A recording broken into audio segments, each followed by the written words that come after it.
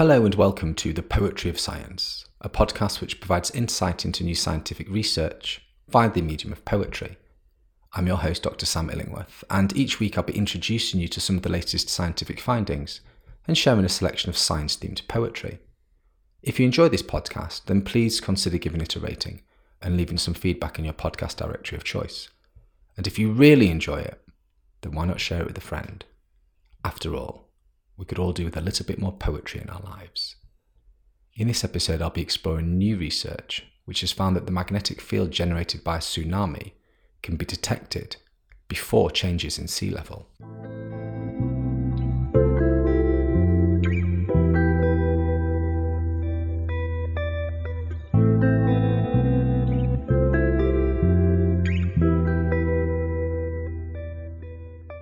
Surging through the spray, swelling hands cast salty nets through unseen lines, stripes of shaded power that bulge and swing and sway, shearing swaths of surf, riling concentric fields that push and pull and stay. The strength of these convulsions riding afore each crest, pronouncing the spread of devastation that follows in their wake.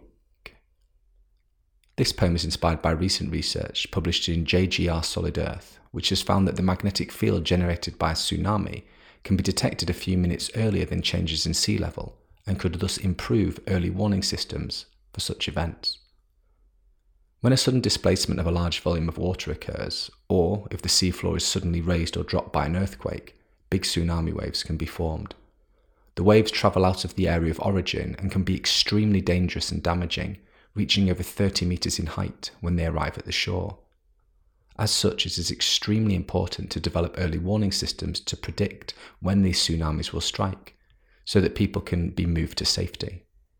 These early warning systems often utilise information from seismic data, sea level gauges, and buoy stations to generate models that forecast tsunami arrival times and estimate coastal impacts. Given that tsunamis move seawater, which is conductive, through the Earth's geomagnetic field, they generate their own magnetic fields in the process, and researchers have predicted that this phenomenon could potentially be used as an early warning signal for the arrival of a tsunami. However, there has previously been no simultaneous measurements of a tsunami's magnetic field in sea level, which means that this hypothesis has remained unproven. In this new study, researchers looked at simultaneous measurements of sea level change from seafloor pressure data and magnetic fields during two such events, the 2009 Samoa and 2010 Chile tsunamis. When the researchers compared the horizontal and vertical components of the tsunami magnetic field with sea level change, they found that both components can precisely predict tsunami sea level change. In fact, the tsunami-generated magnetic field is so sensitive that even a wave height of a few centimetres in height can be detected. How much earlier the magnetic field arrives depends on water depth, but in their results, the researchers found the early arrival time to be about 1 minute prior to sea level change in a water depth of approximately 5 kilometres. This relationship between magnetic fields and wave height can in turn be used to improve tsunami prediction models, thereby providing important data for disaster readiness and response teams. Now that you've heard the science, let me read the poem to you again. Surging through the spray, swelling hands cast salty nets through unseen lines, stripes of shaded power that bulge and swing and sway, shearing swathes of surf, riling concentric fields that push and pull and stay. The strength of these convulsions riding afore each crest, pronouncing the spread of devastation that follows in their wake.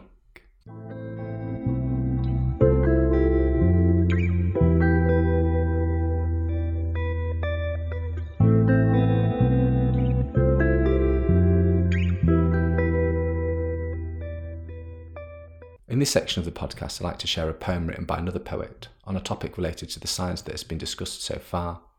In this episode, I'll be reading The Great Tsunami by Michelle Wolf. Michelle Wolf is an American poet, teacher and editor who was born in Denville, New Jersey in 1954. Wolf completed a Bachelor of Science in Public Communications at Boston University in 1976 and a Master of Science Journalism at Columbia University in 1978. beginning to write poetry seriously after winning a scholarship in non-fiction to attend the Breadloaf Writers' Conference.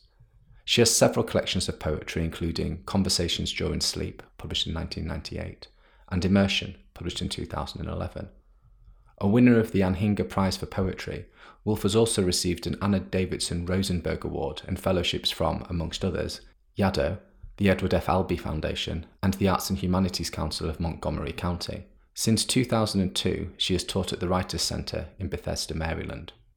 The Great Tsunami, by Michelle Wolf.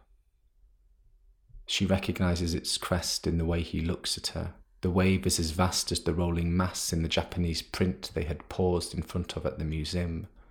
Capped with ringlets of foam, all surging sinew, that little village along the shore would be totally lost. There is no escaping this. The wave is flooding his heart, and he is sending the flood her way. It rushes over her. Can you look at one face for the whole of a life? Does the moon peer down at the tides and hunger for home?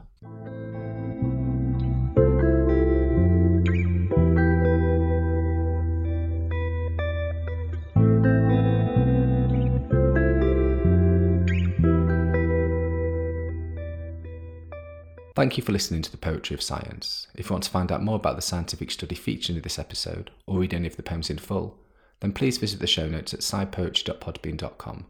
That's scipoetry.podbean.com, where you can also find out how to get in touch with any questions or comments you might have. Thanks for listening.